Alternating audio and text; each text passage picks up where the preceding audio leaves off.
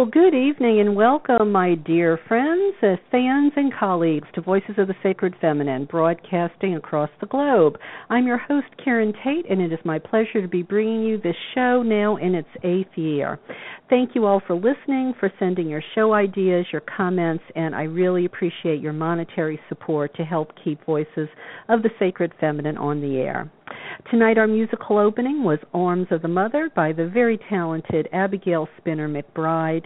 Please check out her work.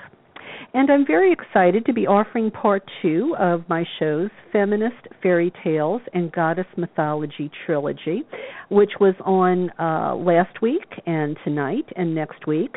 It was inspired by movies like Maleficent, Avatar, Brave, Frozen, and maybe you remember Dangerous Beauty. I thought we should get back to the oldies but goodies and give them a second look. What do they teach us? And in the words of Charles DeLint of The Onion Girl, he's quoted to say, there are times when people need stories more than they need nourishment because the stories feed something deeper than the needs of the body. So let's get around to giving ourselves permission to take a look at the stories, to make our own interpretations, and provide especially the female gender with new stories instead of just the patriarchal ones that spawn male authority, domination, and leadership.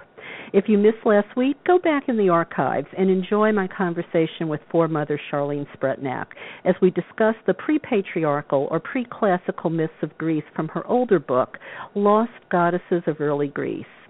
We learned the real story of Gaia and Pandora, Demeter, and Persephone. So once again, I invite you to sit back with a cup of tea or a glass of wine as I chat tonight with beloved Foremother Barbara Walker. We'll be reading one or two of her stories from Feminist Fairy Tales, also from her newest books, Belief and Unbelief, and also Man-Made God. And one of, in her newest book, Belief and Unbelief, it's going to be coming out next month, put out by Humanist Press. And one of the chapters I think will be of particular interest to our listeners, called Family and the Future. Then in our final week, Lenny Schneir is with me. Lenny is the late Merlin Stone's lifelong partner. Lenny has a book coming out about their lives together, and it's my pleasure to have him on the show and discuss Merlin's work, particularly When God Was a Woman. She and Rianne Eisler were just two of the instrumental foremothers that started me out on this path. So I'm excited to be bringing you Lenny to shed some light on his life with Merlin. And I'll share some of her writings and perhaps, if we have time, discuss her examination of the Garden of Eden myth. But before we get started tonight, oh my goddess, for the next few days, my publisher has told me that Goddess Calling, the new book of mine that came out in March of this year, well, it's available on Amazon at a special price of $2.99. I honestly don't understand how they do that, but if you've been waiting to buy it and you've been short on funds, you just as well take advantage of the offer. I'd rather see you have it than not. And stay tuned in later, and I'll tell you about the trip I'm leading in May of next year for 16 days to Turkey with my good friend and archaeologist, Dr. James Riedfeld himself. He's a religion scholar and expert on Artemis of Ephesus. And there'll be more about ordering the new anthology coming out in November with the contribution of guests who have been on this very radio show, including, yes, Charlene Spretnak and Barbara Walker. And the book is also titled, very similar as the show, Voices of the Sacred Feminine, Conversations to Reshape Our World. So without further delay, because we have a lot to fit in tonight, and I don't want to cut that short, I have with us someone whose books I know are on your shelves, or they certainly should be, the books of Foremother Barbara Walker. And if you're new to all of this, if you're new to Barbara, please listen to her bio. Barbara Walker is the author of 25 books and numerous articles on comparative religion, feminism, history, mythology, symbolism, mineral lore, the tarot, the I Ching, a collection of original feminist fairy tales, an autobiography, a novel, and 2 collections of humanist essays, Man-Made God and Belief and Unbelief. Her 1,100-page Woman's Encyclopedia of Myths and Secrets has been continuously in print since 1983 and was named Book of the Year by the London Times. She has received the Humanist Heroine of the Year Award from the American Humanist Association, the Women Making History Award from New Jersey Now, and the Olympia Brown Award from the Unitarian Universalist Association. She's also listed in that prestigious publication, Who's Who in Hell. As an artist, she created 78 original paintings for the Barbara Walker Tarot deck and 64 more for her I Ching of the Goddess card deck, both published with companion books, and composed all the illustrations for her Woman's Dictionary of Symbols and Sacred Objects. She's also worked as a professional knitwear designer, and her books on knitting patterns are American classics. She personally invested more than 1,000 original pattern stitches, more than any other single person known in history, and created a new technique that she named mosaic knitting. A Phi Beta Kappa graduate of the University of Pennsylvania, she's worked as a journalist, dance teacher, painter, designer, workshop leader, and mentor of women's spirituality groups, as well as a wife and mother, and has given talks for humanist, Unitarian, and free thinker organizations. And as I've already said, I am very glad to have her as a contributor to Voices of the Sacred Feminine Conversations to Reshape Our World. Barbara, you know, whenever I read your bio, welcome to the show. Thank you. Whenever I read your bio, I am utterly amazed at how much you have managed to fit into your life. I mean, you literally have 5 lifetimes there in that bio. I've been busy, yes, I have to say that. Well, I think you told me once on a previous show, I don't think you watch television. Is that the key, you think?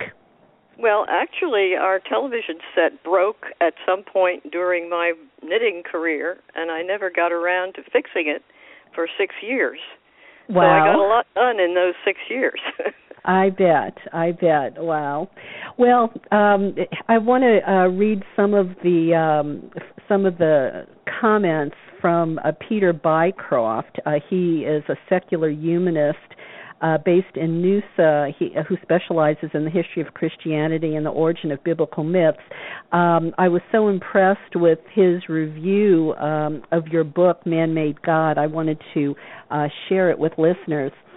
Just some of the highlights here. He says, this is the book that establishes you, Barbara, as one of the greatest scholars and erudite communicators about the origin and the global domination of Christian mythology. It is essentially a collection of previously published essays, so there's a small amount of repetition in some chapters, but it is easy to choose a topic and selectively read the appropriate chapter. The book is astounding in its coverage, detailed in its analysis, comprehensive in its expose of the many recurrent religious themes and dogmas promoted since antiquity. Walker is not a militant atheist. She is methodical, measured, and entertaining, and progressively dealing with and dismissing as fiction the majority of Christian beliefs, including whether Christ actually ever existed. There have certainly been many recent publications about atheism, rationality, concepts of God, the history of Jesus, the errors, contradictions, and fabrications in the Bible, but Walker's book rises well above all of these because of its evidence. It's evidence-based and it's comprehensive and informed coverage. Man-Made God will go down in history as the turning point for a rational understanding of humanity and how humans have developed and hybridized fanciful and often oppressive religious dogma over time. Wow. When you read that, you must have just been floating on a cloud. Oh, that's very pleasant. Yes, indeed. So Man-Made God, that came out in 2010, Stellar House Publishing.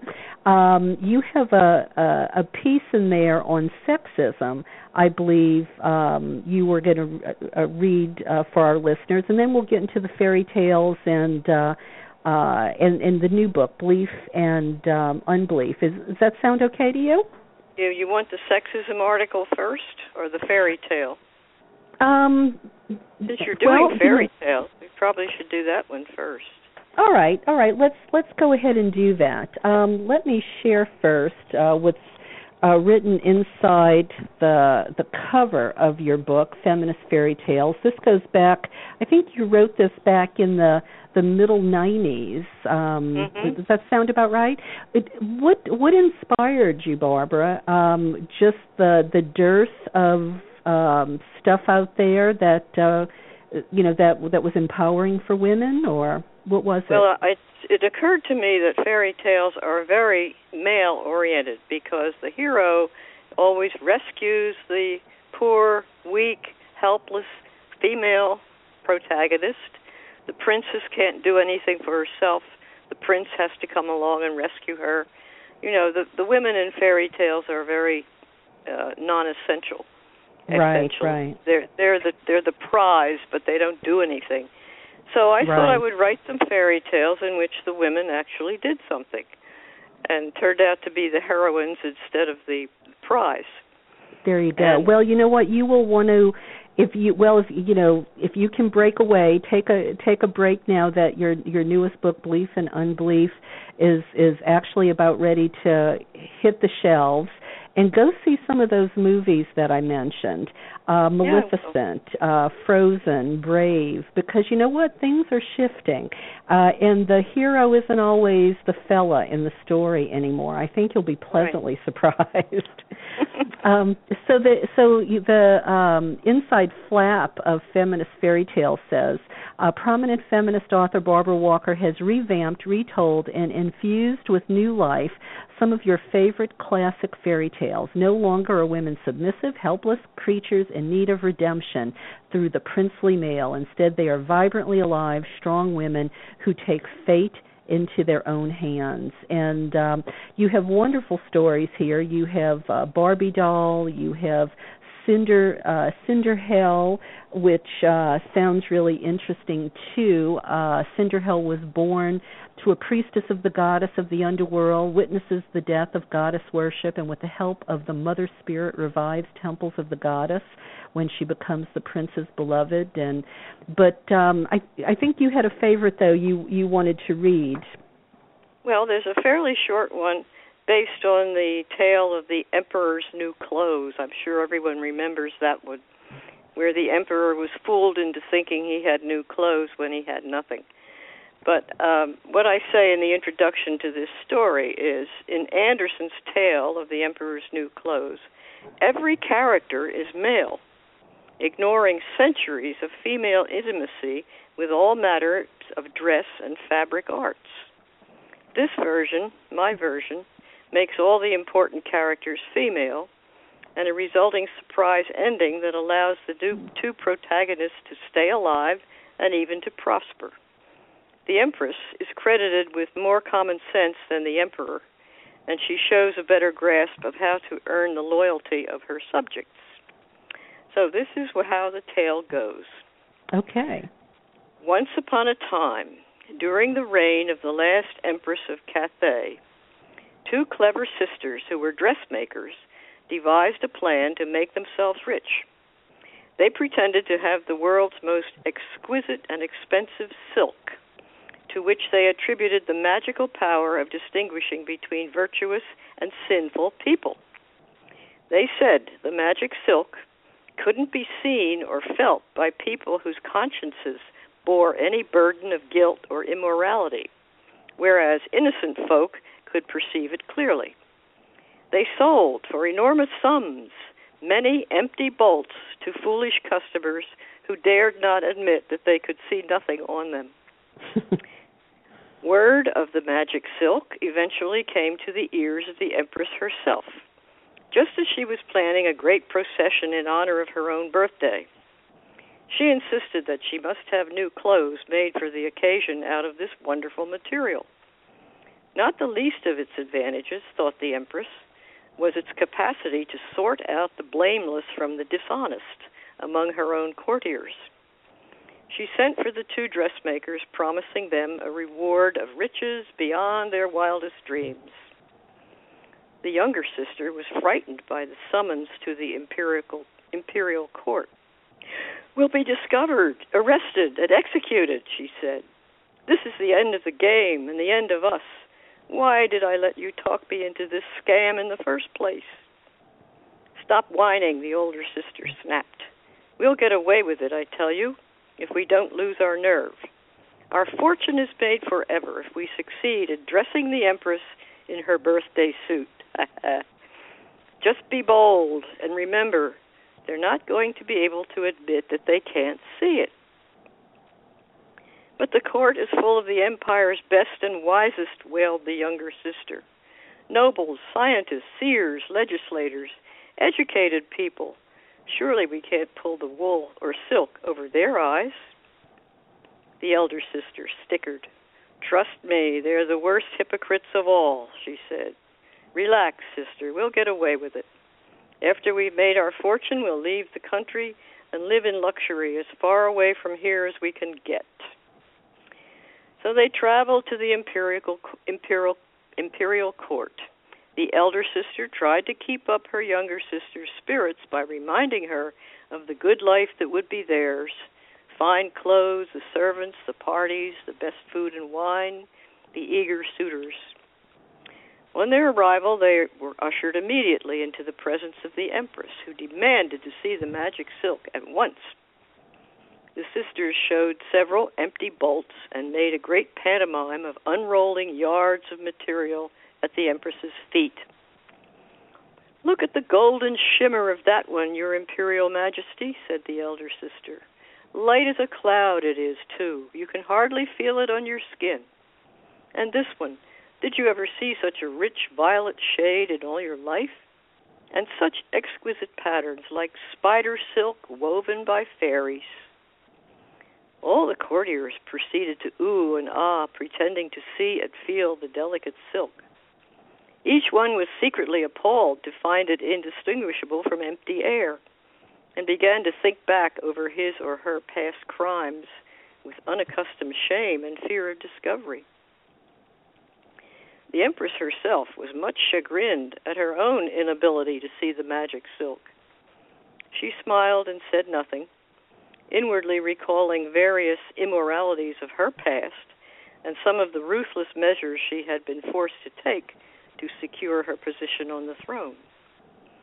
She looked around the audience chamber and saw all her attendants and counselors loudly exclaiming over the beauty of the magic silk. Am I the only evildoer here? She thought nervously. They must never know. In subsequent weeks, the two dressmakers were installed in a gorgeous suite with a fully appointed workroom and were given everything they requested. They pretended to be sewing industriously day after day. They gave the Empress several fittings. In pantomime, the sisters dressed her in undergarments that they praised as the world's most beautiful, then in a golden gown that they said shone as brightly as the sun, and then in a cloak that they claimed was fit for a goddess. All the while, the Empress stood naked, while her courtiers looked on and murmured flatteringly about the dazzling loveliness of her clothes. Seeing how easily they had bamboozled the courtiers and even the Empress herself, the younger sister began to feel that their deception might succeed after all. Yet she was apprehensive. When the great day of the procession dawned clear and fine, she suffered a sudden failure of nerve. She clutched her sister's arm. We can't do it, she cried. We've got to run away, right now. What do you mean we can't do it, said the elder. Don't quit on me now, little one. We're almost home free.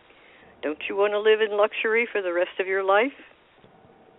Yes, but I especially want there to be a rest of my life, even if it's not luxurious, said the younger sister. Listen, she's going to go out there in broad daylight in front of thousands of people and parade around without a stitch on. Nothing that humiliating has ever happened to an empress. Don't you understand? Somebody in the crowd is sure to see the truth, and we'll be drawn and quartered before tomorrow's sunrise. We've gotten away with it so far, haven't we? Said her sister. Hang on, everything will be all right. Guilt is universal. There's not a person in the whole empire who doesn't have a secret shame. Yes, I know. I have one myself, said the younger sister gloomily. But she swallowed her fears and went with her sister to the Empress's apartment to dress her for the great occasion. While pretending to put on the clothes, the elder sister pantomimed 1,000 careful adjustments. Your Imperial Majesty should remember to hold her head high so as not to crumple this dainty stand-up collar, she said. And the train must be swept to one side when your Imperial Majesty takes a turn. Like this, said the Empress, turning. Oh, that's exactly right, Your Magnificence, cried the dressmaker. You honor us by wearing our clothes with such grace. The procession started out with much rolling of drums and blaring of trumpets, preceded by heralds, knights, and courtiers in their most splendid costumes. The Empress walked forth into the sunlight, clothed with nothing but her dignity. Her assembled subjects raised a great cry of admiration and homage, its volume only increased by their anxiety to conceal their surprise. The procession had passed nearly all of its appointed route when a small child peeped out from behind her mother's skirts to see the Empress pass by. During a pause in the imperial music, the child's voice rose loud and shrill into the clear morning air. But she's naked! Mommy, the Empress is naked! The Empress turned her head abruptly toward the sound and made a small gesture. The procession halted immediately. Guardsmen seized both the child and the mother and brought them before the Empress. What did you say, little girl? The Empress asked. You're naked, the child replied, while her mother wrung her hands and writhed with fear. Please forgive her, Your Imperial Majesty, the mother cried. She's only a baby. She doesn't know what she's saying. On the contrary, said the Empress, we think she knows very well what she's saying. She is too young to have crimes to repent. Guard, let them go, and give us your cloak. Weeping with relief, the mother fell on her knees to thank the Empress for her mercy, but the Empress paid little attention to her. Swathed in a guardsman's cloak, she finished the processional route and returned to her palace. The dressmakers were arrested at once and dragged in chains to the throne room. You two have diddled us in grand style, said the Empress to the trembling sisters. You've proved beyond a doubt that everybody in our court, and even in our imperial city, is basically dishonest, except for one small child. Should you be rewarded for heroism or executed for treason? Neither, please, your mercifulness, begged the elder sister. Only let us go in peace in your infinite compassion, and we will never trouble anyone again. We are most heartily sorry for our crime, and can only plead for your Imperial Majesty's indulgence. What do you have to say for yourself? Asked the Empress, turning to the younger sister. Dear Majesty, I can only say that I didn't expect to get away with our scheme, and now my worst fears have been realized. We have done you wrong, and if you think we deserve death, that's your decision to make. Well spoken, said the Empress. You may deserve death indeed, but you have outwitted our best counselors and even our imperial self, and thus proved yourself too clever to be discarded. Never let it be said that we have not sufficient sense of humor to appreciate the joke of a lifetime on ourselves. We forgive you.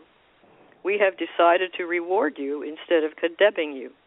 You shall be appointed official dressmakers to the Empress and privy counselors on matters of morality and ethics.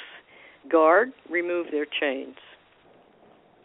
The two dressmakers became the Empress's personal attendants, fashion stylists, and intimate advisors. The Empress learned to trust both their tailoring skills and their needle-sharp perceptions. For the following year's birthday procession, they created a costume of real silk that was widely admired as the most beautiful ever seen. And enjoying the Empress's confidence and a permanent sinecure, they lived happily ever after. Wow, what a nice story. So, Barbara, in your own words, why are these goddess mythology stories, these feminist fairy tales, these new versions of stories with the woman's life not being controlled or saved by the male? What does that do for the female psyche? Why do we need more of these? Well, when I was a kid, I read all of the fairy books. I read all the fairy tales there were, and I was kind of offended that little girls never had anything much to do.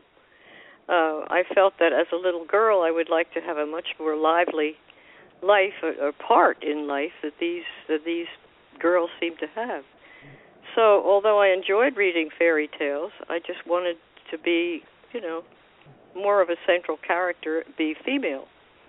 And that's why I thought about writing feminist fairy tales. That's why I named the book what I did. Well, because when we constantly see stories when, males are the primary characters and, males are the smart ones and, males are the leaders, that affects us in society, does it not? Mm-hmm. Sure. Even today, in the field of sports, most sports are conducted entirely by men. Football, baseball, the really money-making sports are male-oriented, and most of them are kind of violent, and I think that's rather a bad thing. I pointed all that out in Family in the Future. I can go through that if you would like at this point. Sure. Well, let's give it a little bit of an intro, though. Family in the Future is a chapter from your newest book, Belief and Unbelief, correct? Right. It's the final chapter, sort of a wrap-up. And This book is currently being printed and should be available in a few weeks, probably in mid-November, from Humanist Press. Okay.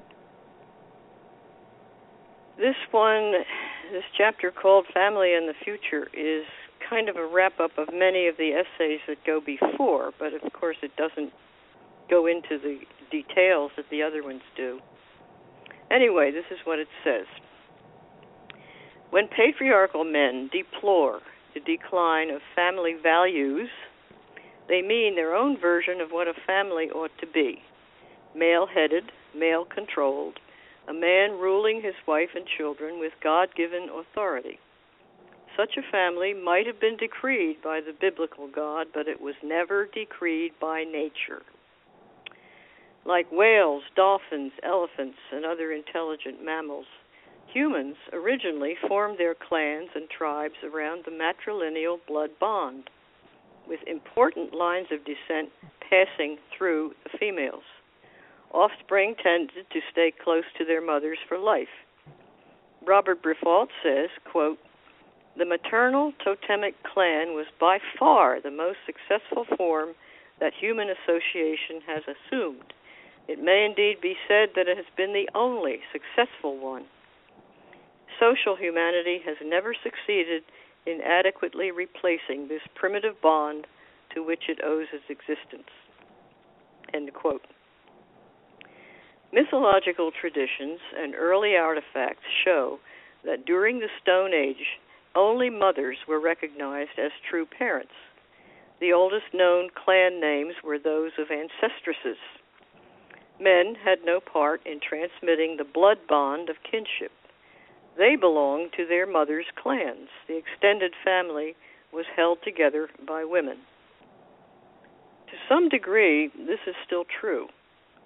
Where extended families exist, it is largely the women who maintain bonds between family members.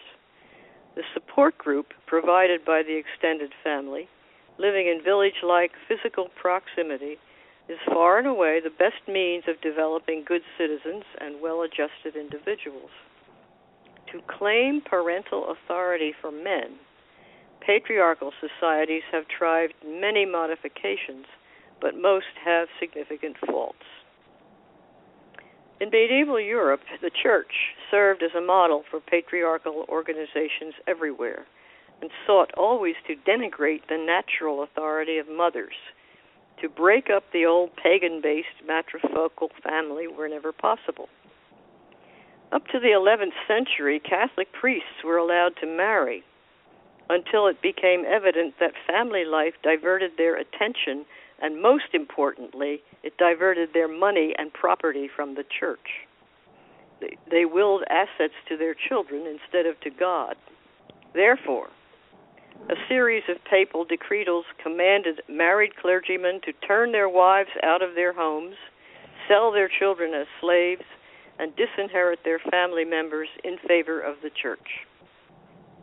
This new rule was supported by the extreme hostility toward marriage in the writings of the early Christian fathers, and by Jesus' own insistence that no man could be his disciple unless he would renounce and hate, literally hate, that's the word, his own parents, his wife, and his children. Luke 14:26. Christian churches are now pretending to have supported family values throughout history, but they were actually opposed to marriage and the family for a long time. Early Christians' insistence on celibacy, virginity, and the sinfulness of sex and the undesirability of motherhood weakened the family structure to the enrichment of a church at the expense of the state. Christianity's gradual conquest of Europe consistently caused destruction of tribal laws of matrilineal inheritance and ecclesiastical takeover of properties formerly controlled by women. To patriarchal thinkers, women and children were not so much interbonded individuals as living raw material for the political power base, breeders, workers, soldiers. Women in patriarchal marriages were, and are, still encouraged to produce many offspring at any cost to their own health and comfort. Even today, the anti-abortion and anti-birth control stance of religious fundamentalists shows a preference for quantity over quality of life, fostering many births of unwanted or unloved children destined to become wards of a state that can't care for them, and against which many will rebel in criminal ways. Even more reprehensible is the lack of birth control in a world whose entire future existence is severely threatened by a hugely dangerous problem of human overpopulation. Though women especially yearn not to see their sons go off to war, to be maimed or killed, some of the most sexist thinkers have had the temerity to blame even the patriarchal phenomenon of war on women. The pejorative term momism was introduced by Philip Wiley in his Generation of Vipers, which actually claimed that the root cause of World War II and all other wars was the heartless greed of mothers, the moms who demanded that their sons fight wars to win them a more luxurious lifestyle. The truth is that for centuries, older men have been luring or coercing sons away from their homes and sending them into battle to increase the power of the old boys club, to kill off younger and more virile rivals, and to erode the power of women. War is a phenomenon of male-dominated societies, not of the ancient female-oriented ones that showed more respect for the living. A truly humane civilization would have cultural taboos against war, as strong as our present taboos against cannibalizing the dead. It makes no sense to respect a dead body more than a live one. It makes even less sense to neglect that vital blood bond that mothers feel in their very cores. That is the basic family value that deserves much more consideration than the patriarchal idea of what family values are. It must be said repeatedly, however, that hostility to patriarchal values does not mean pitting all women against all men. It is not a matter of individual against individual. Certainly, many modern men embrace the pre-Christian vision of the family, even if they're not specifically aware of it. They respect women, love their parents and their children, and try to keep peace in the world. And certainly many women have been brainwashed into a militant patriarchy. Ignorant men sometimes put down modern feminism as a threat to family structures, claiming that feminist women will mistreat husbands and children. In reality, feminism strives for more emphasis on the family rather than less, and more general recognition of the vital central role of motherhood. Patriarchal men express fear that women's acquisition of power will impel them to behave with the same abusive contempt that many men have used toward females. But women don't strive for the kinds of hierarchies that men like, with their authoritative tendency to control with fear and violence. Women prefer consensus and voluntary cooperation, based on bonds of affection and personal responsibility. Like all female mammals, women are genetically programmed to care for creatures weaker than themselves. Left to follow natural inclinations, women tend to establish stable communities. The real cause of decline of the family is patriarchal thinking, not feminism. When women cease to be respected for their creative, nurturing behaviors, the family fails to uphold the society of which it is the primary root. Today, with more than half of U.S. marriages ending in divorce, it's obvious that men and women need better training in how to get along with one another. Much of that training should actively reject former sexist attitudes that foster contempt for women. Men need to be taught to be good lovers, tolerant husbands, and kind fathers. In many ways, the exact opposite of the training given them in a culture of aggression, violence, and authoritarian conceit. The human family is essential to the development of a humane civilization, and women are the foundation of the family.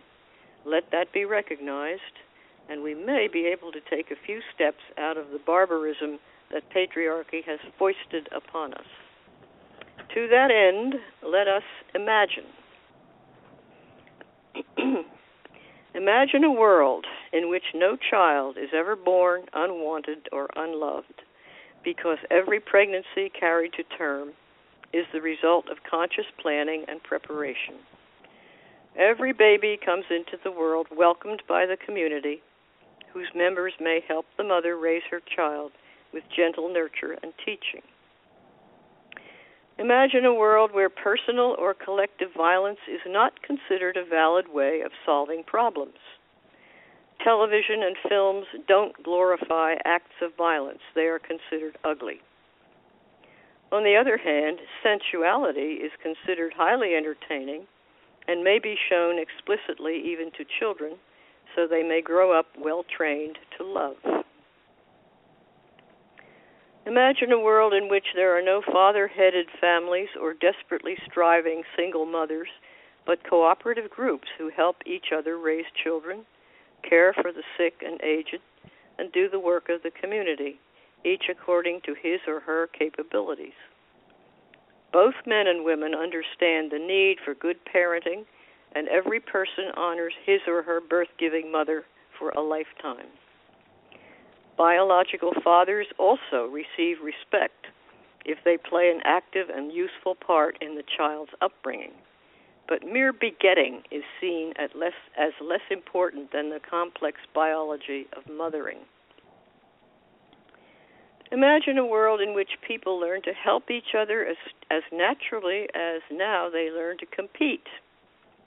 A world where games are cooperative rather than aggressive, where common courtesy is extended to all without discrimination, and invidious comparisons are not made between one human function and another. For example, a trash collector or a farm laborer is recognized as being just as essential to the welfare of the community as a white-collar desk jockey, if not more so. Imagine a world in which the sentient lives of animals are as much respected as the lives of humans, and no animal is ever willfully hurt or damaged. Killing of domestic animals for meat must be carried out in a quick, clean, painless manner, and no wild animals are hunted.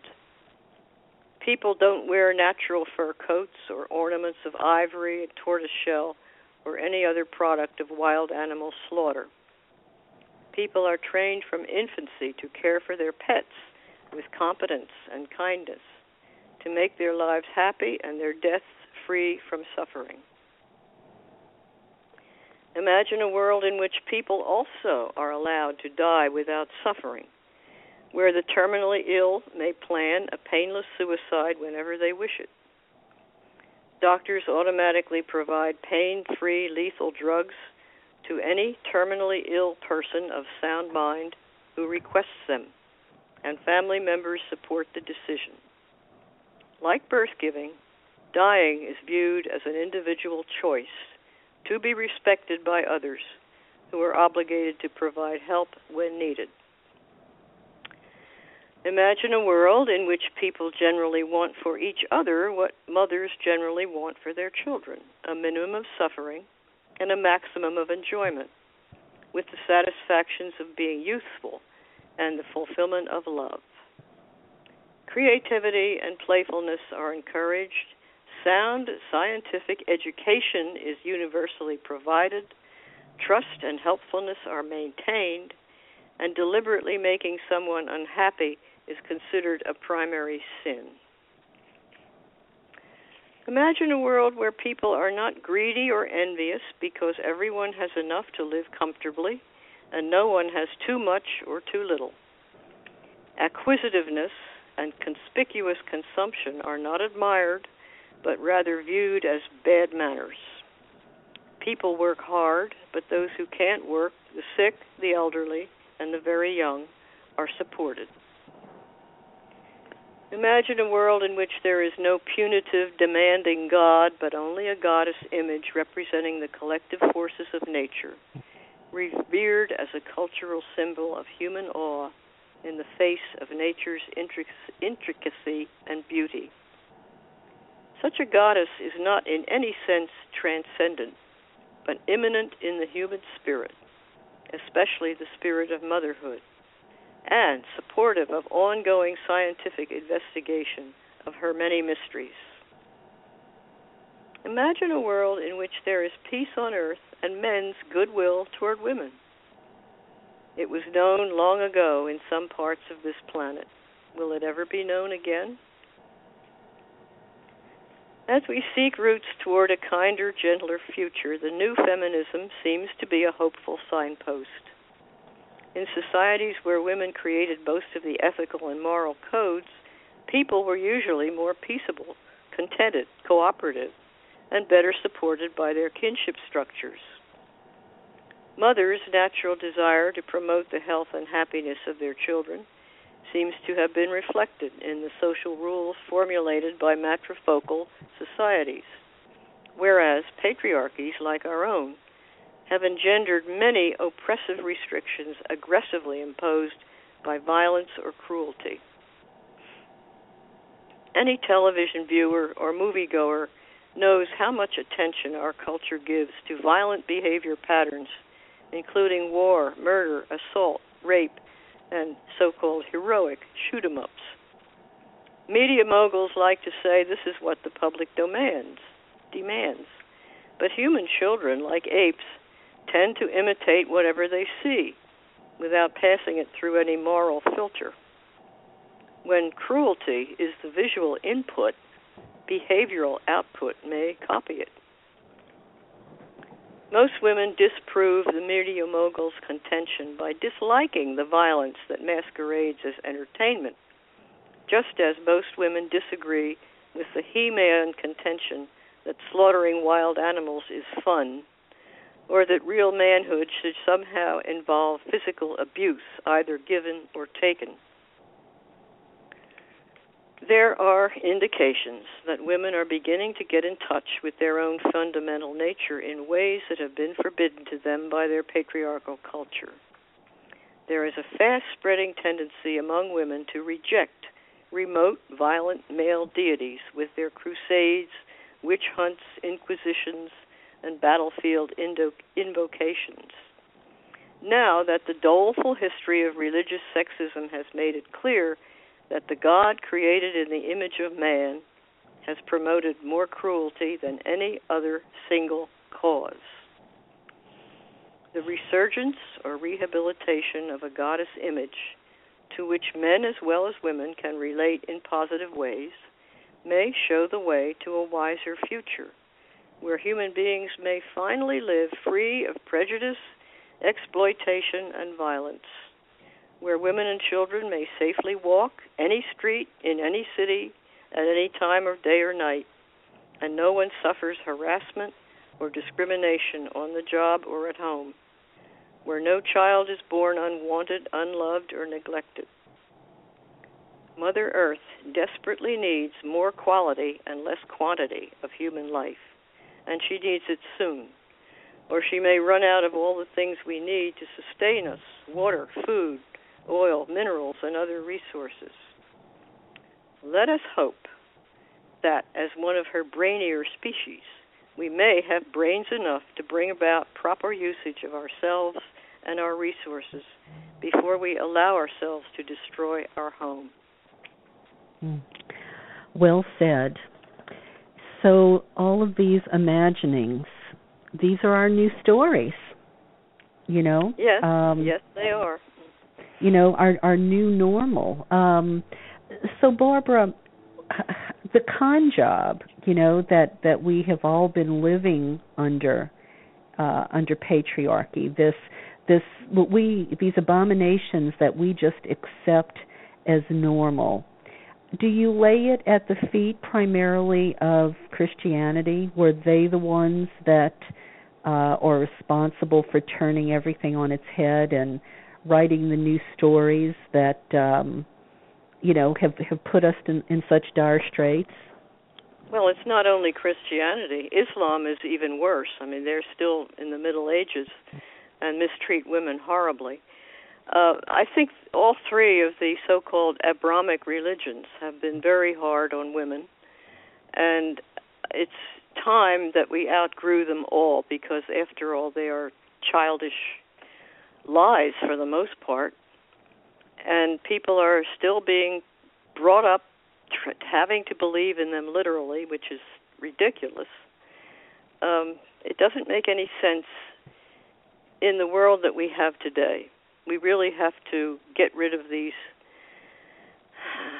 untruths that we're being fed as capital T truth. And we have to look around and see what nature really needs from us and what we need from nature. So how would you say they accomplished it? I mean, was it just over a long period of time, and maybe it was different in different places, but how did they take what was normal and shift things to their advantage? How did the old stories disappear? I mean, a lot of us know about the Maria Gimbutas theories. I wonder if you have your own. Well, in the chapter entitled Blood in Man-Made God, I point out that ancient people almost universally believe that the living baby is made out of blood, because the blood that does not come out during pregnancy, the menstrual blood that ceases, is being kept within the body and forming the baby. Aristotle said every infant is formed of a coagulum of menstrual blood. Blood is the life in all of these early beliefs. No mention is made of semen. They did not understand fatherhood for a very long time. They did not know that semen had anything to do with it. But once that was discovered, and that seems to have taken place in some areas of the world, not everywhere, in some areas, maybe about 5,000 BC, more or less, give or take 1,000 years. But once they found out that the men could be fathers, which means they had a right, a way of giving life also, then the gods were no longer just sons and consorts of the goddess. They became fathers. And the Father God, as given in the Bible and the Quran and in Christian belief, has succeeded in completely destroying all the mother goddess figures, which were named devils or pagan figures, and they have almost entirely been forgotten. And people like Merlin Stone and Maria Gimbutas and a number of other foremothers have found them again and are presenting them to us in ways that are enlightening, to say the least. Well, I know last week when we were reading Charlene Spretnak's pre-patriarchal story of Pandora, for instance, I mean, here we grow up with Pandora's story that, she opens her box and releases all the ills upon the world, but yet the pre-patriarchal myth, she's the the great bountiful, she's in just the opposite, she's Mother Earth herself, giving all the things to eat and the minerals and everything we need to sustain ourselves on the planet. And we really, I think, have to stop and think how not having that story has allowed patriarchy to warp the minds of humanity for thousands of years. And absolutely. And then by association, it has put women in such a such a horrible position, and I get, and you just stop and think, how would life be different if we didn't grow up only, seeing a male god, revering a male god, if our stories were different.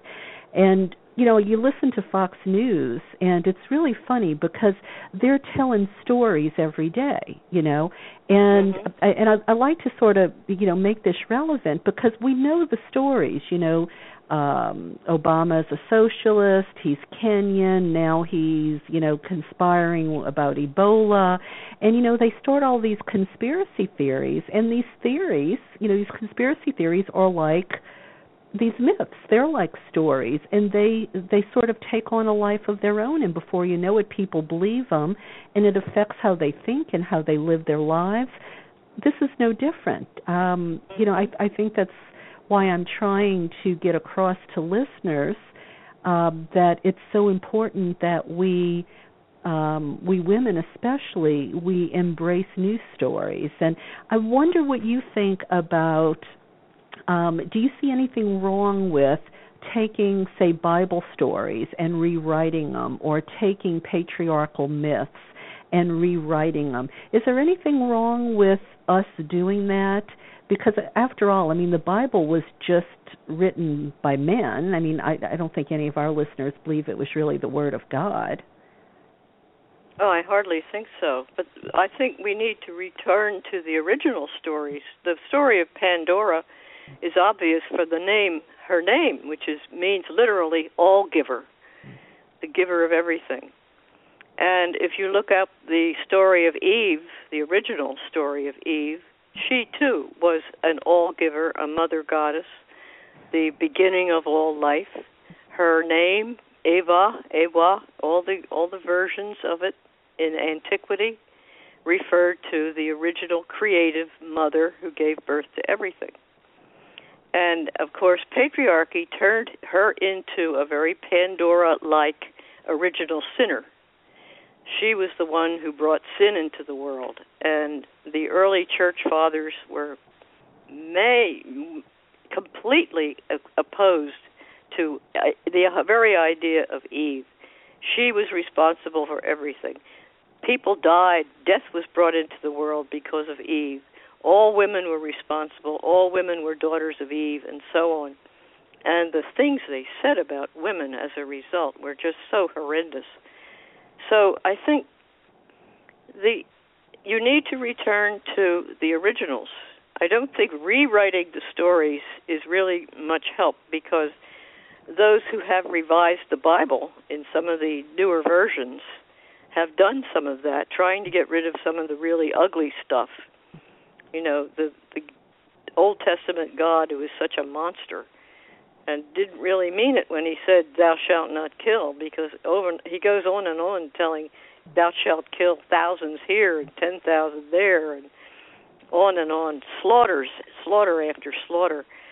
And they have taken out some of the bad stuff and pretended that it wasn't really supposed to be there, which is silly, but that's the way they're doing it, trying to make the Bible more palatable.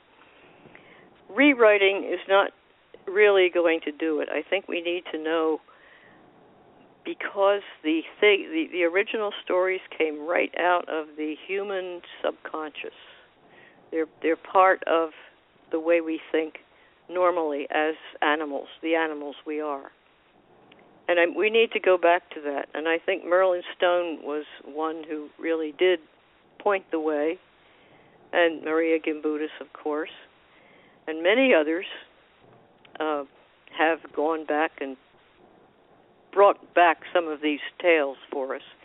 And in my Women's Encyclopedia of Myths and Secrets, there are literally thousands of examples of the old stories and the way they were revised by patriarchy. We need to look backward in order to look forward, if you see what I mean. Yes. So, I know we didn't plan to talk about this, so if it's not fresh in your mind, we'll move on.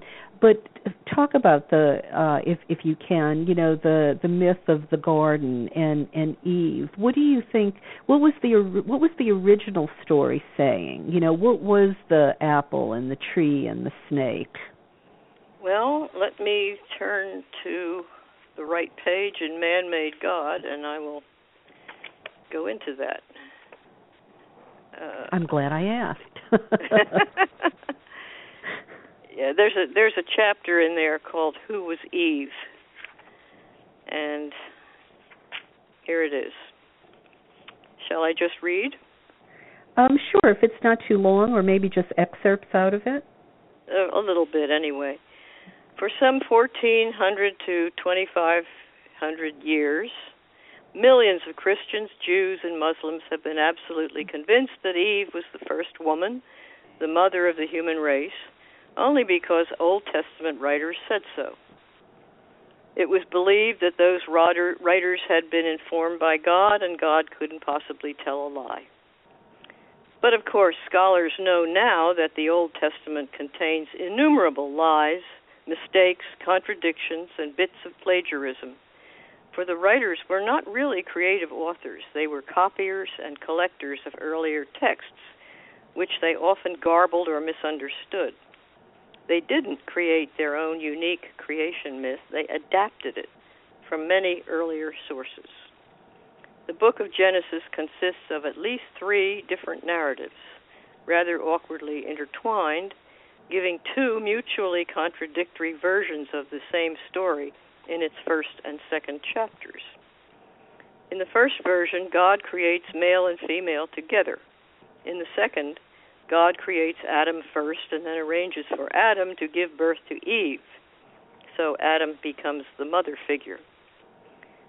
This male birth-giving story was specifically designed by a patriarchal revisionist to give man the same lifelong authority over woman that used to be held by a mother over her child. The writer adapted an old pre-patriarchal notion that mothers made their children's flesh from their own intrauterine blood and their children's bones from their own ribs. An ancient name for the Sumerian goddess of childbirth was Nintai, meaning both Lady of the Rib and Lady of Life. In early Mesopotamian creation myths, the first man was produced from the first woman's rib, not the other way around. According to Babylonian scriptures, the name of the first man was Adamu, meaning bloody clay, recalling a conception charm widely used by women of antiquity. They believed that they could conceive by making a clay image of a baby and anointing it with menstrual blood, which was generally viewed as the mysterious elixir of life. Thus, the goal was to be accomplished by sympathetic magic, the like begets like kind of charm that humans have always trusted to get results. Through the centuries, the true bond of relationship has been viewed as blood because in antiquity, the only perceived blood bond was between mothers and child. Modern translators usually give the meaning of Adam as red earth to conceal its original significance, bloody clay. In northern Babylonia, Eve was known as the Divine Lady of Eden, or Goddess of the Tree of Life, recalling the Hebrew worship of the tree goddess Asherah. One of her biblical titles, Mother of All Living, Genesis 3:20, was a common Middle Eastern name for the great goddess who brought forth all things from her own blood. In one, centuries before fathers' gods were envisioned. Biblical writers may have heard about the goddess's paradise garden called Hayden in the sacred literature of Persia. They almost certainly knew of Nineveh, Holy Lady Eve, after whom the Assyrians named their capital city. Assyrian scriptures also called her Mother Womb, the creatress who made the first human beings out of clay, male and female together, as in the first version of the Genesis myth. Farther east can be found one of the tantric names of the mother of all living, Adita Eva, the very beginning, which may even date back as far as the Indus Valley civilization of the 3rd millennium BCE. Biblical writers knew the Canaanite, Hittite, and Aramaic names of this mother of all living, Hawa, or Hava, or Heva. In Hebrew, her name was written He-Va-He, or H-W-H, in Latin letters E-V-E, a word of several meanings including life, woman, a matrilineal blood kinship group, and the wisdom of the serpent. The root of that dread unpronounceable name of God, the taboo tetragrammaton, that no one but a high priest could speak, and that only once a year, was exactly the same as the name of Eve, He-Va-He. With the addition of Yod, it became the magical four-letter word that God was supposed to have used to bring all things into being by the power of his own name, Y-H-W-H, anglicized as Yahweh or Jehovah. But transposed into Latin letters, curiously enough, the tetragrammaton says simply, I, Eve. Wow. There are precedents in ancient literature suggesting that Eve, not Yahweh, was the creator. Gnostic Christian scriptures declare that Adam was created by the power of Eve's word, not God's. She said, quote, Adam, live, rise up upon the earth.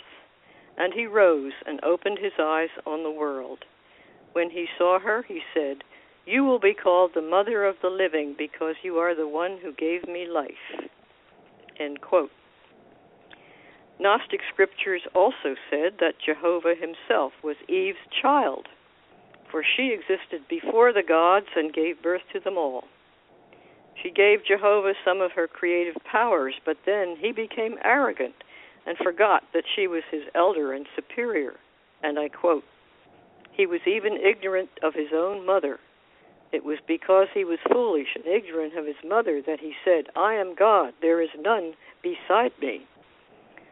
Gnostic texts often depict the creator God as an arrogant upstart, reprimanded and punished by a feminine power much older and greater than himself.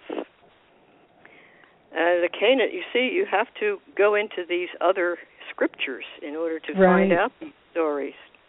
Yeah, so they're buried. They're buried, and you have to put the puzzle together. Mhm. But they're still there. I mean, you can read these things, look them up.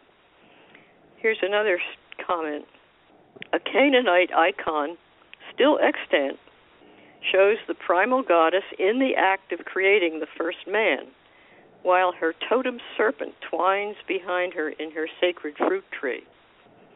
From deliberate misrepresentation of such icons, the Genesis story was cobbled together. The Bible doesn't say what Eve's fruit was, not an apple, but later European commentators assumed it was an apple because European myths credited the primal goddess with growing apples of wisdom and immortality, or knowledge and life, in her sacred garden. Celtic heroes went to the paradise of Avalon, which means apple land. Norsemen used to bury apples with the dead as a charm for a blessed afterlife. And then it goes on to the meaning of the serpent, which stood for her wisdom, and the tree symbol, and so it's ever so much more. Yeah, it's line. And this is in your man-made guidebook, and maybe yes. Maybe a little bit in your Myths and Secrets too, Women's Myths and Secrets. Yeah, there's an article on Eve in Myths and Secrets. So, well, this has made me think about Lilith. We always hear about Lilith was really Adam's first wife, and we hear that we refused to lay under him, and then she becomes demonized, and she's the child eater and all of that. What's the real story on Lilith? Well, she is in the Apocrypha, of course. The very end of Man-Made God has an article called Lilith's Rant, which I have done on several occasions. It's a dialogue between God and Lilith, and it's meant to be kind of funny, but also... Do you have the book? No, I actually don't have that one. I'm going to have to get a copy. You could read the part of God. Yeah, that would be funny. Well, maybe we'll do it another time, and when we both have a copy. I'll give you just a few paragraphs. It's not terribly long, but it's funny. Lilith speaks. Hey there, Yahweh, Jehovah, God, Allah, whatever pseudonym you're using these days. It's me, Lilith, the one you dethroned and tried to marry off to that jerk Adam, that clod who never even learned how to make love properly. Fat lot of good he must have been to wife number 2, poor old Eve. I'm back, Buster, and I've been watching you for a couple of millennia now. You've got a lot to answer for. You've been screwing up right, left, and diagonally. God speaks. Why, Lilith, what are you doing here? My followers turned you into a demon long ago. You have no right to come back. Lilith. I have more right than a Johnny-come-lately like you, sport. You know perfectly well that I was queen of heaven back there in Sumer and Akkad, thousands of years before anybody heard of you. As for the demon thing, all that night hag nonsense and pretending that I took away men's souls in wet dreams, why, you know perfectly well that was just a ploy to make guys fear their own physiology, and that of women even more. Do you know how much human agony your miserable anti-sex campaigns have caused? God. Well, agony is good. The more they suffer with patience on earth, the better I like them and reward them in the afterlife. I made that clear back there in the story of Job, if you'll remember. Lilith. Afterlife, is it? A promise you never have to make good on. Very convenient, Yah. And let me tell you, those Bible stories made nothing clear. They caused so much confusion, contradiction, and misinterpretation that folks have never stopped fighting over them. They are the fuzziest mess of myths ever put together, and you know it. You'd think a God pretending to be omnipotent would at least be able to write a comprehensible set of instructions for whatever he wants people to do. But you, far from it. your scriptures created more chaos than any other single cause. And as for Job, you know he wasn't rewarded in any afterlife. He got over his ills and tragedies right here on earth. You know who didn't get over them? All of Job's innocent relatives and servants and animals. That's who. All murdered by you, just so you could win a stupid bet. God. Mm-hmm. It wasn't a stupid bet. It was intended to prove that faith in me is a human's most important quality. Lilith. Yeah, and just what do you think faith in you consists of? Believing that you exist?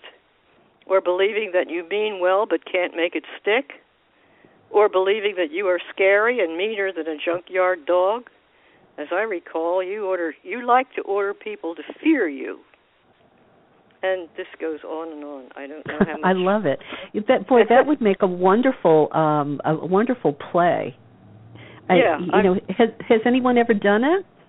Oh yes, I've done it on the Unitarian radio with a guy taking the role of God. It's very funny, actually.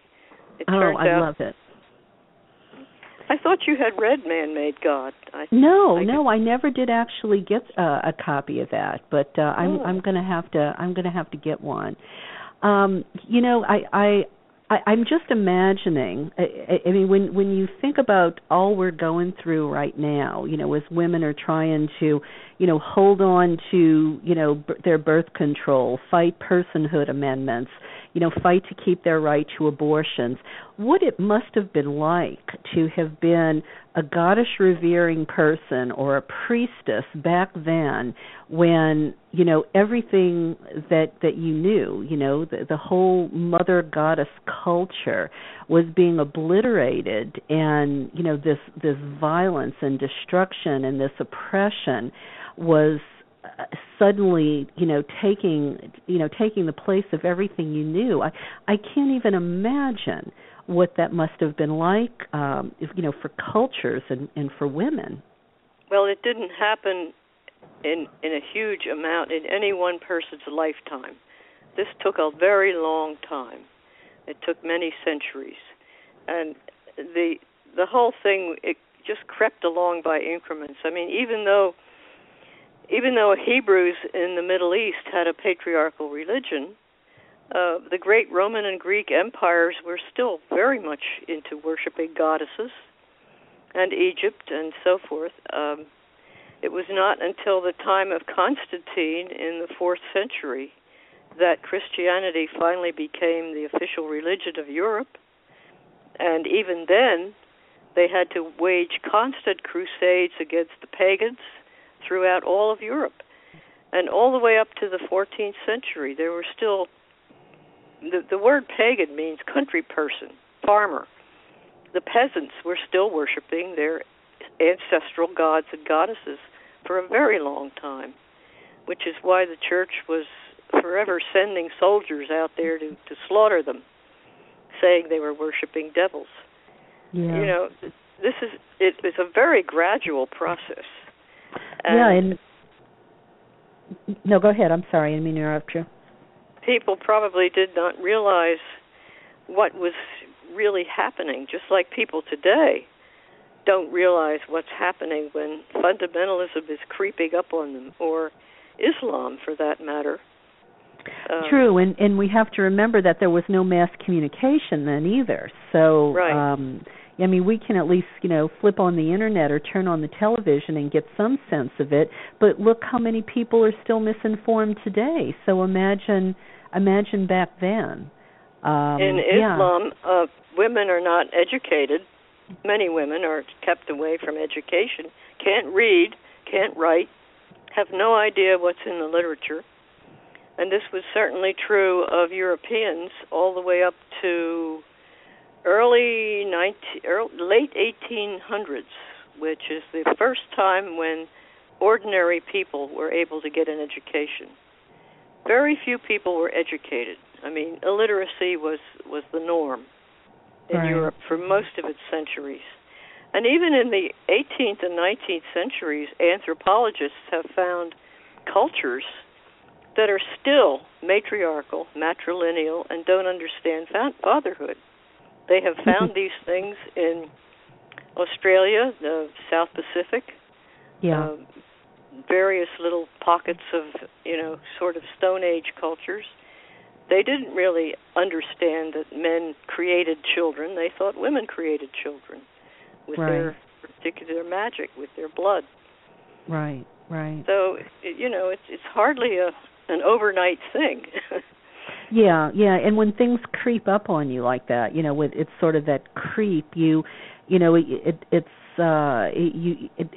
sneaks up on you. Quite frankly, and it's there before you know it. One generation after another, and one generation may have a little bit of an idea about the new ideas, and then the next generation a little bit more, and so forth. And cultures evolve, just like everything else. Right. And as they evolve, they change. Are you not amazed, though, in this day and age when so many people are literate, that they're able to keep the con going, though? Absolutely. And I think it's because those who are fundamentalist inclined really bear down hard on their children to keep them from studying science or evolution or literature that talks about these things. They're very, very afraid of even doubting because they think they might be punished for doubting. Yeah. So it's fear that... Yeah, I know in my own family, I have evangelical family still in Louisiana, and, when they heard I was into this, they won't even open my books, So it's not like you can even try to, get them to use critical thinking or plant any seeds because they won't even look. Of course. They're afraid to look. Yeah. Because they think that their lives, their futures, their afterlives, everything depends on having faith. And if they lose their faith, it's all going to go away. So, the fairy tale upholds them, and they're afraid to lose it. Right. And therefore they won't read me, they won't read Merlin Stone, they won't read Sam Harris, they won't read Richard, what's his name? The evolutionist. Yeah, the one who passed away. Yeah. Christopher Hitchens. Yes. There have been so many good atheist books on the bestseller list in the past decade, and these people are just terrified of reading them or even thinking about them. Yeah. So. Yeah. Well, I guess though, I know you're an atheist, and I consider myself a goddess advocate. I look at goddess as, depending on the day. Sometimes it's deity, sometimes it's archetype, sometimes it's ideal, sometimes it's all a jumble of all three. And and I guess there's a part of me that's afraid to, or doesn't want to, totally divorce myself from the idea that there's someone out there that when things really get hard, I can pray to, or when something, things that'll happen that seem to have no logical explanation, and you feel like maybe there was some divine will involved. Was it hard for you to make that shift? How did you overcome, or were you always an atheist? Did you have to overcome those sorts of feelings like I've just described? Well, I'm a goddess advocate also, but I do not regard goddess as a supernatural creature. I regard goddess as a collective term for all of nature, all that is, all that lives. This to me is goddess. Right. And it doesn't really refer to any supernatural ears that can listen to my voice or anything like that. Actually, I tell this story in Man-Made God also. I turned against the Judeo-Christian God at a very, very young age when I was grieving terribly for my beloved dog who had just died. And the minister came around to talk to my mother, and I asked him to tell me about how I'd meet my dog in heaven. And he said I wouldn't meet my dog in heaven because dogs don't have souls and they don't go to heaven. I would meet all my relatives instead. And so I tried to negotiate. I said I could be willing to trade my dog for a couple of aunts and uncles if they, let me have my dog.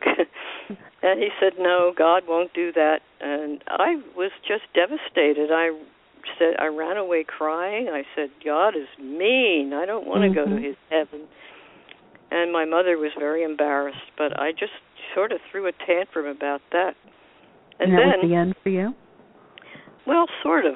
I didn't like that minister ever since, and I didn't like going to the Sunday school. The Sunday school had a great big, very gory crucifixion painting, and I was told, when I first saw that painting, I cried. I thought, what is this awful, why is this person being tortured like this? And they told me that he was paying for my sins, and I was sure I had never done anything that bad. And I didn't like being told otherwise. Yeah. And, and I thought, a father did this to his son? What kind of a father is that? This is horrible. Yeah, yeah. And then when I was... he comes across as kind of a sociopath or a schizophrenic or something. Who'd want him for a father or a neighbor, much less a god, Oh, terrible. And they're supposed to be a loving God and does this. I mean, he was supposed to be all-powerful, so if he wanted to forgive people, he could certainly do it. Yeah. Nobody had to die or be tortured to death to make this happen. Yeah, it's Why was sadistic. he accepting human sacrifice? That's barbaric.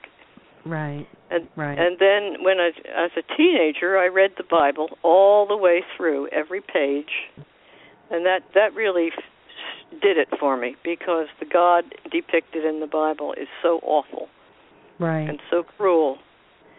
And well, speaking of that, Barbara, I was surprised about this. I'll admit I've never read the book cover to cover, the Bible, but this Luke verse where Jesus says that no man could be his disciple unless he would renounce and hate his own parents, wife, and children.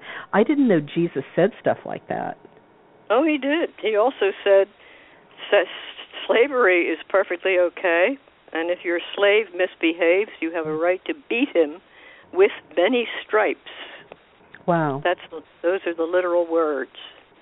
Wow. So in the South, when the planters had slaves back in the 1800s, they would point out these passages in the Bible where God says, condones slavery and says that slaves may be beaten. And they were, of course. Yes, God says that you can justify anything. Well, yep.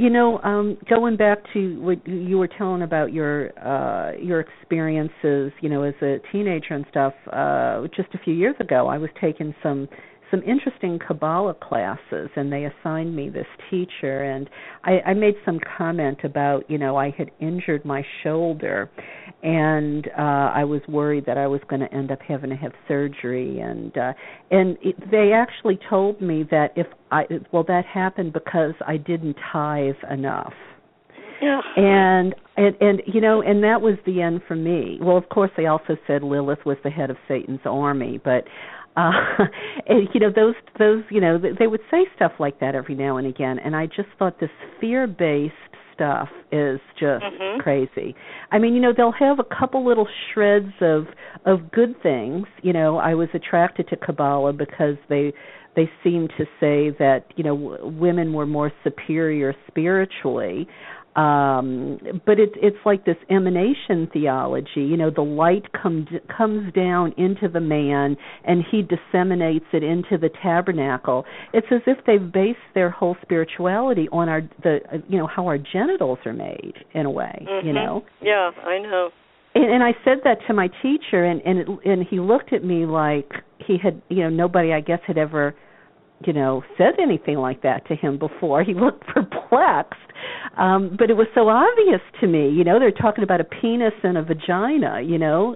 I don't know. It's just it's the crazy stuff we're willing to believe. The you stories. Might ask them next time. You ask them how they have ascertained that God has a penis.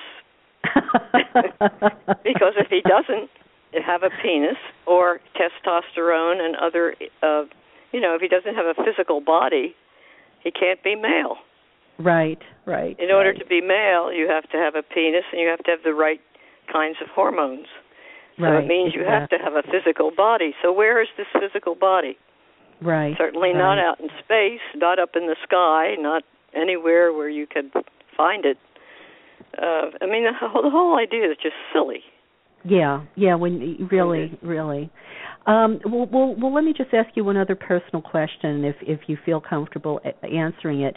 Have you never had one of these experiences that seem to come from God, Goddess, something bigger than yourself? I mean, did anything like that ever, keep you skeptical? Absolutely. I've had quite a number of visions, and I talk about them in my autobiography, The Skeptical Feminist.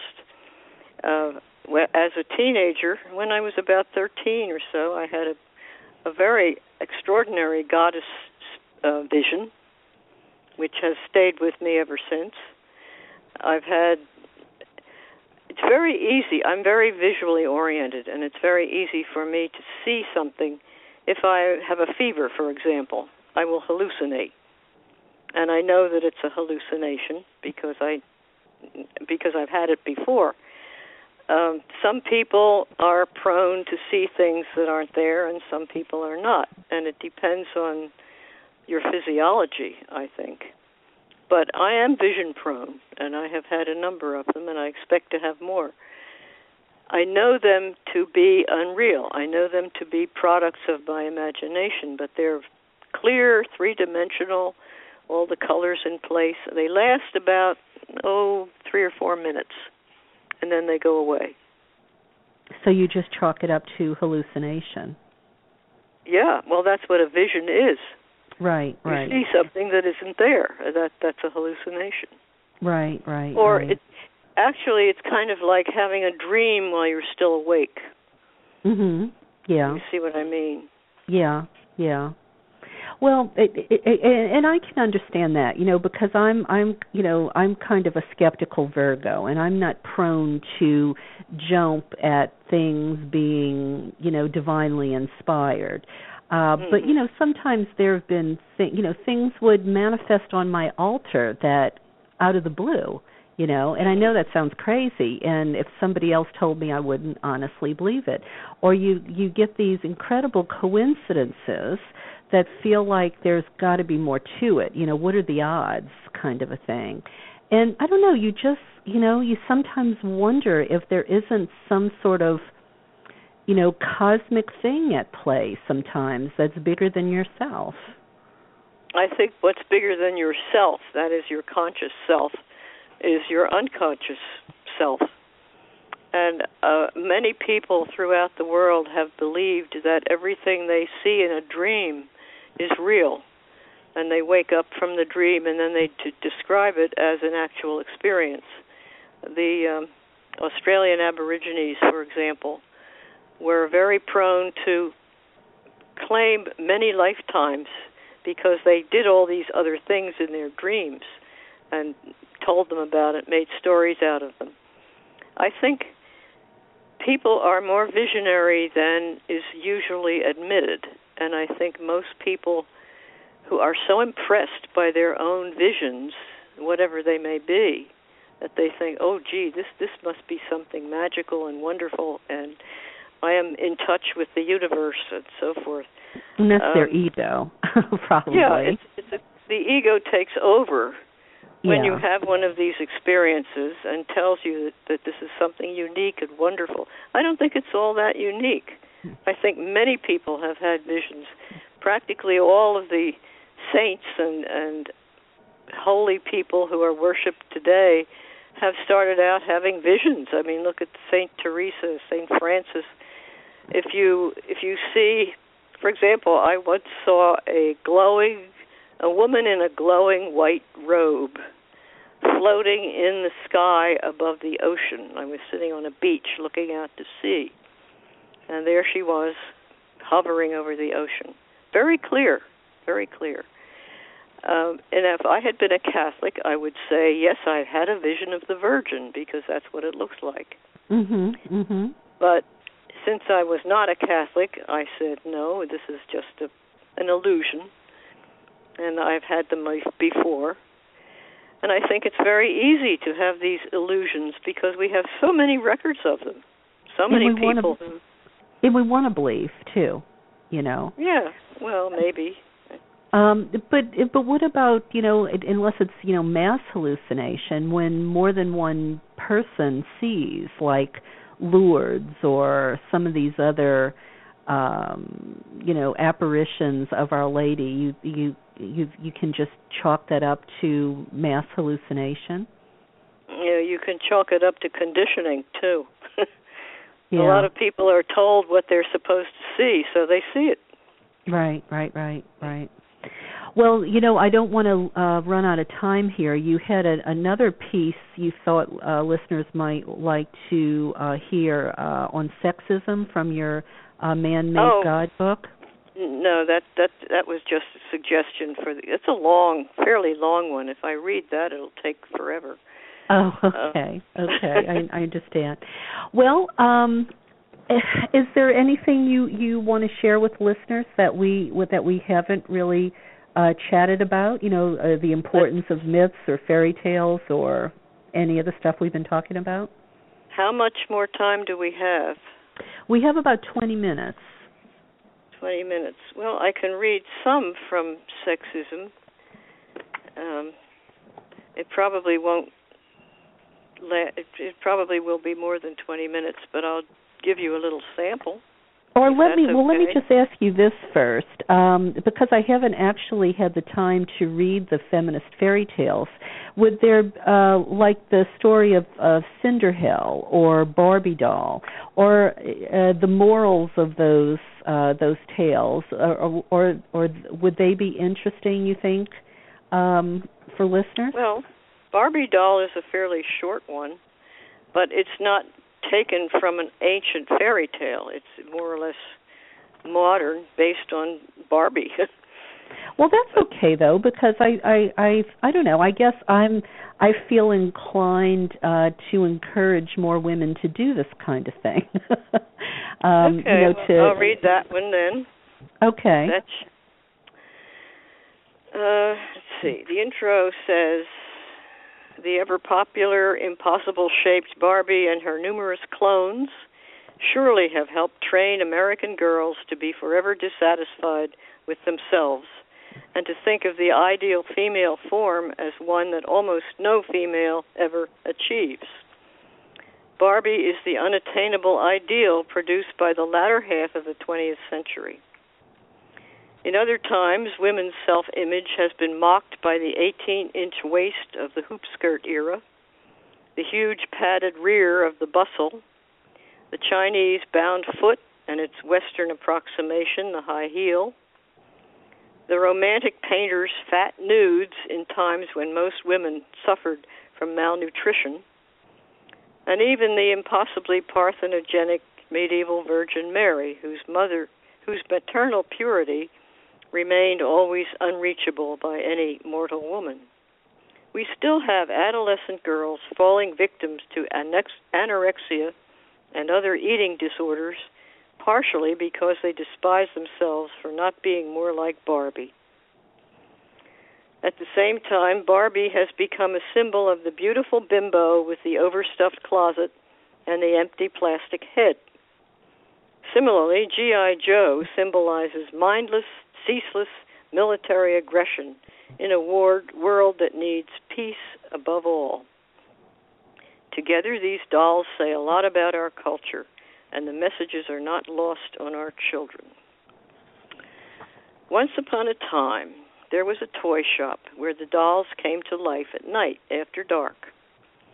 A half-forgotten genius named Mickey Mouse had taught them long ago to open the seals on their boxes and emerge for the nightly revels, and then reseal themselves in at the first sign of dawn. Children sometimes noticed that the dolls bought in this shop looked a bit worn, but their elders seldom paid attention. Aside from the baby dolls, who did nothing but cry and wet and were excessively boring, by far the most popular doll in the shop was Barbie doll. She looked grown up enough to have lived about 18 human years, and she wore costumes enough to have lived about 18 human lifetimes. She was a fashion model, rock star, astronaut, cheerleader, nurse, beach bunny, princess, showgirl, artist, ballerina, actress, dream date, prom queen, gymnast, and beauty contest winner of at least 11 different nationalities. She had more clothes than any other doll, and that put her at the top of the toy shop social order.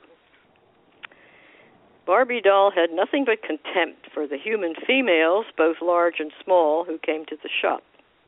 Not one of them ever even approached her own perfect proportions. Their waists were too wide, their busts were too small or droopy, their feet were monstrously huge.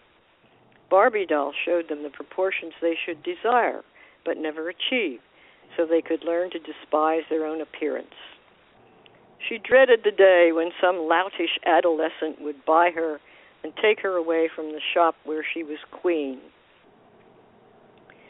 Barbie doll had several female associates whose proportions were exactly like hers, and also a male consort named Ken doll.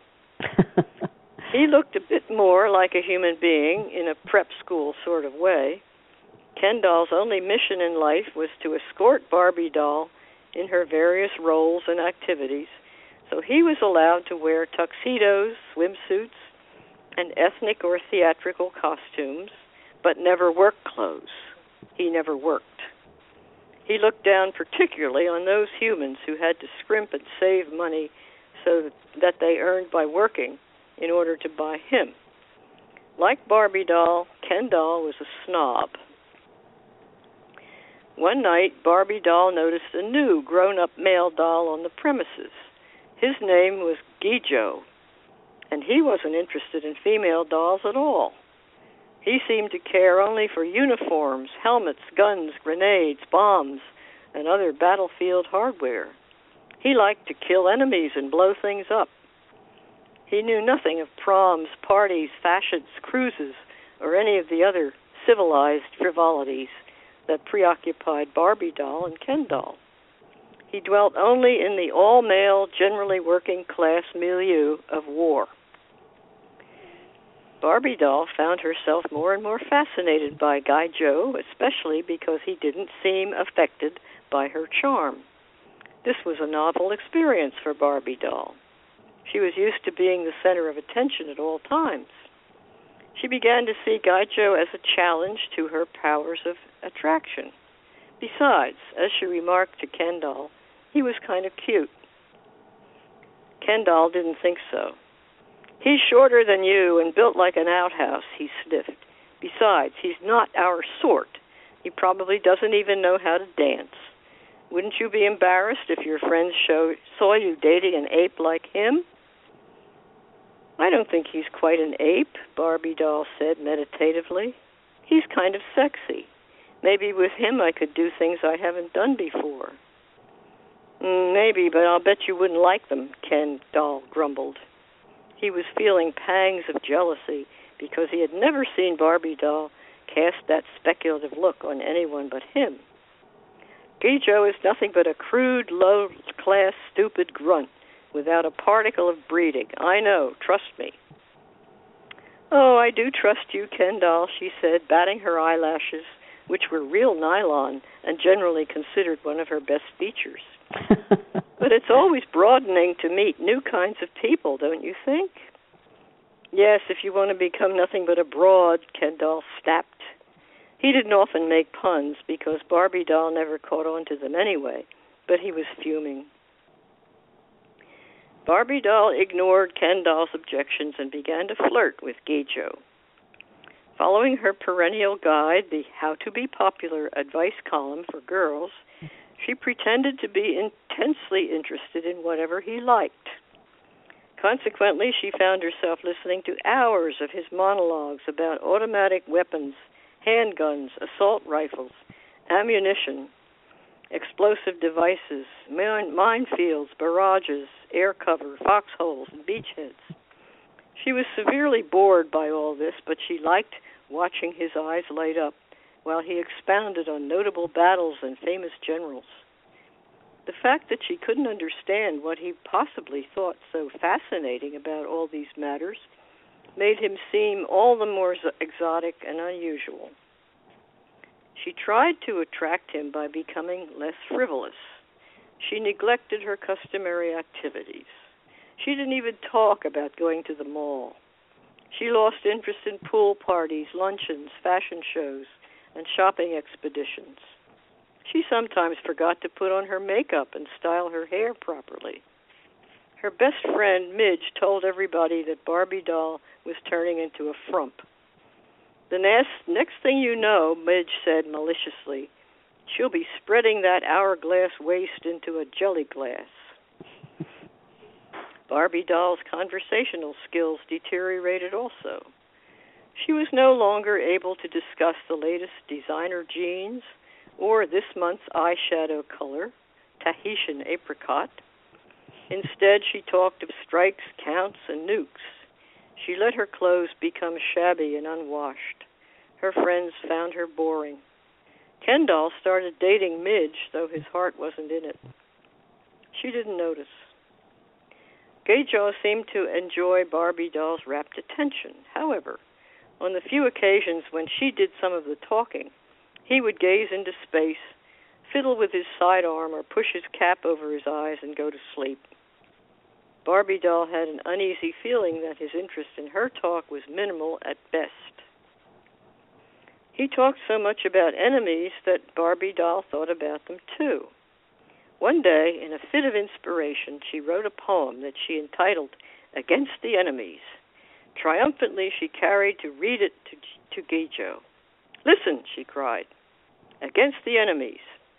They tell you to hate, those devils to break, but when the war ends, they say, oh, now, wait, we made a mistake. Those devils are friends. And she sat back and waited modestly for his praise, but he only glared at her. Don't you like it, she asked. It tells about enemies. See, it rhymes and everything. What kind of stupid K-pop is that? He snarled. What are you, some kind of crazy pinko bleeding heart parlor liberal or something? Take your silly poem and get lost. Such unexpected rejection of her first literary inspiration infuriated Barbie doll, but she tried to smile. Remembering the How to Be Popular advice column's recommendation for getting a boyfriend to open up, she inquired about what the column called his personal life goal. What's your personal life goal? She asked. My what? You know, what do you want to be? Your ultimate ambition. Got no ambitions, said Gayjo. Take out the enemy, that's all. But if you could be the kind of person you most admire, what would you be? A hero, I guess. Don't you want to be my hero? Barbie doll answered, fluttering her nylon eyelashes provocatively. Gayjo snickered. You don't hand out no medals, he said. You ain't nothing but a dumb broad. How dare you? Barbie doll cried. Her anger welled up and she slapped his face as hard as she could. He grabbed her and shoved her up against the side of his box. Listen, doll, don't try to give me no hard time. I'm pretty sick of your airhead chatter. Broads like you should be seen and not heard. He shook her for emphasis. You're being totally nasty, Barbie doll exclaimed. You don't really like me at all. I like you all right as long as you keep your mouth shut. You talk too much and you don't know nothing about it, anything important. Barbie doll burst into tears. Let go of me, you moron, she yelled. Why did I ever think you make a decent boyfriend? You're a bloody-minded pig with nothing between your ears but plastic explosive. At this, Geijo slapped her face in return and pushed her away. Barbie doll ran off crying. And that was the end of her flirtation with him. She never went near him again. She never spoke of military matters. She returned to Ken doll, declaring that he was the escort with whom she shared a true, profound philosophy. Ken doll was glad to hear this, although he hadn't been aware that they shared any philosophy, profound or otherwise. One day, Barbie doll asked him, "Ken doll, are you patriotic?" "Sure, why not?" "What's your patriotic personal life goal?" "What any patriotic guy wants, I guess, to have lots of friends, parties, a house with a swimming pool, a condo in the Bahamas, a widescreen TV, a wall-sized stereo, and a 3-car garage with a BMW, a Porsche, and a Ferrari." "I can relate to that," said Barbie doll. "Do you want to be a hero?" "No." "Why not?" "Heroes are guys who get destroyed." "Oh." Presently, Geijo was sold to a small boy who liked to stage battles with real fire and serious mutilations. He tore off one of Geijo's arms and stuck a rice pick through his body, interred him in a plastic body bag, and finally burned him severely in a fireworks explosion. He was forcibly retired, a wounded veteran, permanently scarred and half melted. He spent the rest of his days doing nothing at all in a dirty, jumbled, neglected toy box. Barbie doll and Ken doll were sold to a little girl who loved them, treated them well, and provided them with many new clothes. They lived happily ever after. Those are funny. God, you got sexism, classism. You have all sorts of stuff in that story, Barbara. It's really funny. and you know, how many friends of ours can we see in these characters? I was thinking about the Kardashians. You know, Barbie doll. Wow. Well, we have probably. I guess maybe about 6 or 8 minutes left. How do you want to spend it? Were there any excerpts from the sexism article you thought might be relevant with everything happening in the news? Or would you like to talk about the NFL and their domestic violence debacle? Or well, let's see. The first couple of paragraphs of the sexism article go back to some of the early myths that I was recommending people look up. Okay. So I will start with that. And you stop me at any time whenever you need to. Yeah, if you get too close to when we go off the air, I'll interrupt. Okay. More than any previous group, the followers of the Judeo-Christian God worked assiduously to trivialize, diabolize, or humanize their deities' predecessors and rivals.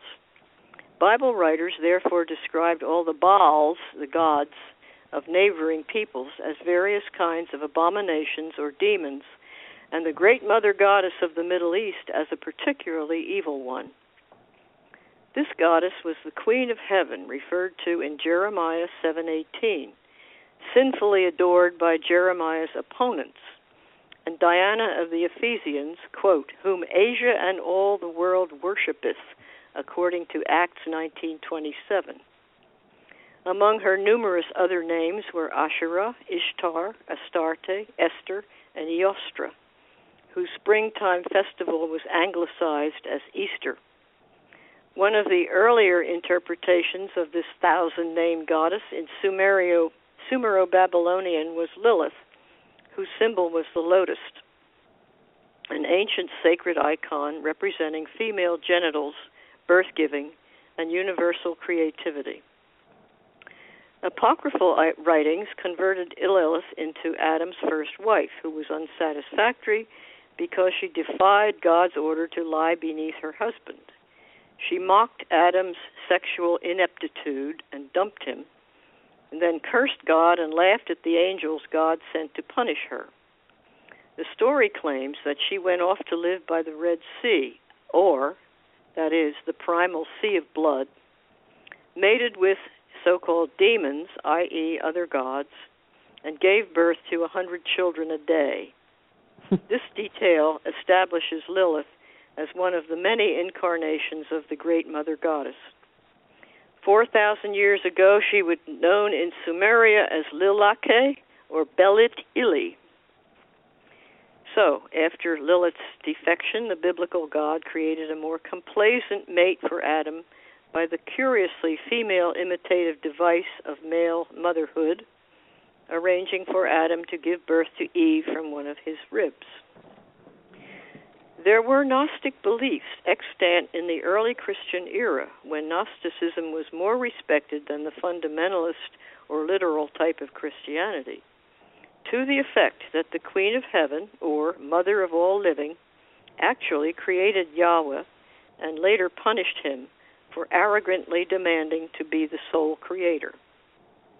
3rd century and 4th century Christian zealots wanted the female principle diabolized so her power over Yahweh could be forever denied. So they made woman, Eve, responsible for all the evil in the world, and man, Adam, her relatively innocent victim. St. Paul says, Adam was not deceived, but the woman being deceived was the transgressor, which seems to indicate that the original sin was being deceived.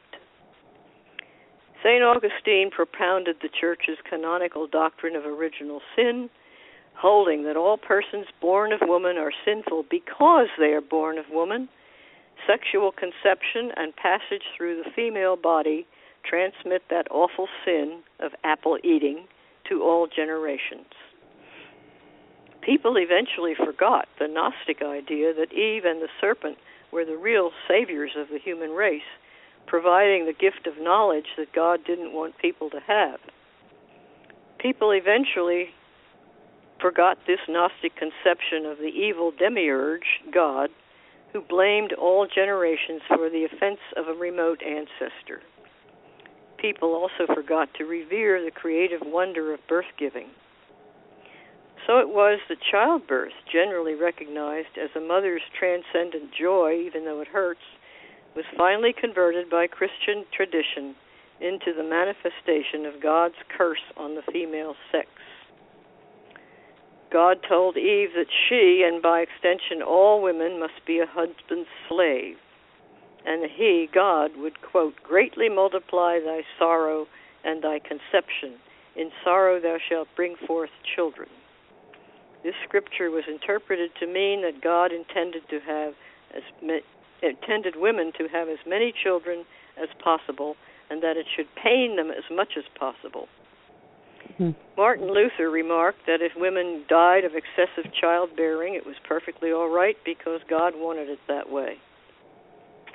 When Dr. James Simpson began relieving women's labor pains with the newly discovered anesthetics during the 19th century, English clergymen raised a great outcry against this sinful opposition to God's will, depriving God of the pleasure he took in listening to women's screams.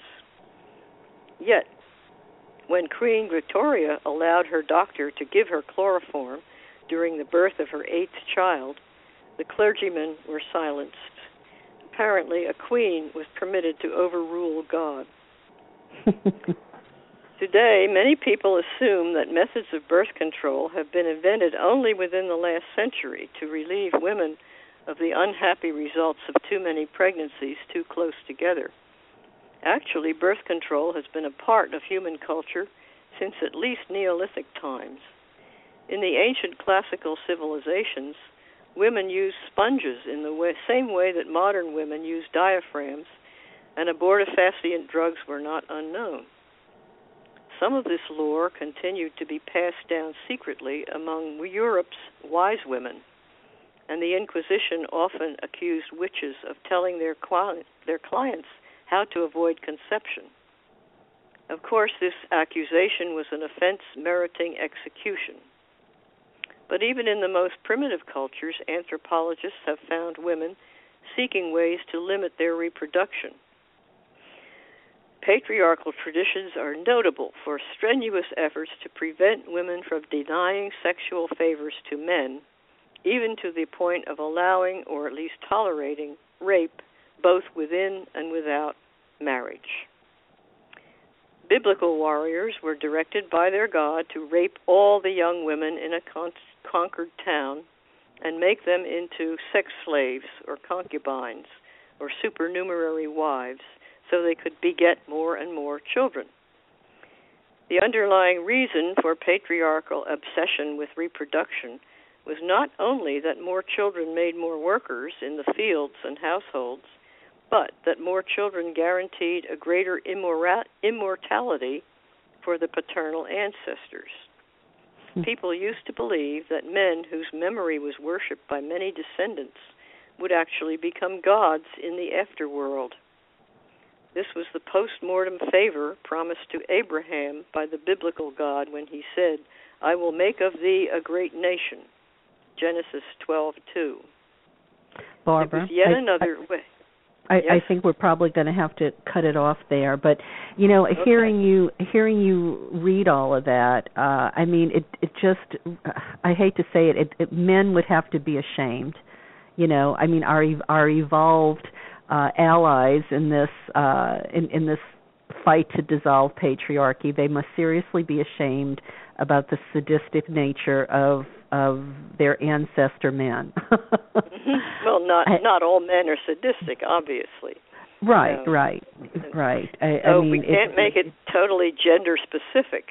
There are patriarchal religions, women too. Well, yeah, I mean, look at the women who are, you know, continue to, you know, perpetuate female genital mutilation, and you know, and the women in, you know, Christianity and Islam that perpetuate the suffering of other women. I mean, yeah, most definitely. It's just incredible hearing you read that stuff. I mean, we are about out of time, but I want to thank you for coming back on the show, and I do want to mention the titles of your books again. The brand new one that's coming out is Belief and Unbelief. I think you said it'll be out in November. That's right. And then Man-Made God, that one was out a year or two ago, and obviously from everything you've read, really awesome and totally recommended. And the old stuff is still good. Women's Encyclopedia of Myths and Secrets, and I mean, you have so much. I mean, just do you have a website? Can people buy their books? No, but you can Google Barbara G. Walker at any point, and it gives you the list of all the books and a lot of reviews and, you know, a whole lot of stuff. Yeah. And the G is important because there's another Barbara Walker, and it's not you. Yeah, there are several. It's not an uncommon name. Okay. Well, we have only about 90 seconds left, so I want to say thank you again, Barbara, for your support of the show and the anthology and, you know, the help you've given me with my books and things. I really do appreciate it, and I so admire you. You are just an incredible role model and foremother, and thank you for everything you're doing out there in the world to help educate the masses. Oh, thank you. It's my pleasure. Okay. Well, good night, and I'm sure we'll talk again. Thank you. Good night. Good night. Well, listeners, I'm sure you enjoyed tonight with Barbara as much as I did, and we're about out of time. So I want to remind you that next week I'll have with me Lenny Schneir, who is the partner of Merlin Stone, as we finalize our Goddess Mythology and Feminist Fairy Tale Trilogy this month. So thank you so very much for tuning in. Please spread the word about the trilogy, and remember, if you can, please send a donation via PayPal to help keep Voices of the Sacred Feminine on the air. And you can find the PayPal buttons I'm talking about by going to my website at KarenTate.com. Thank you, dear listeners, and good night, and have a wonderful week.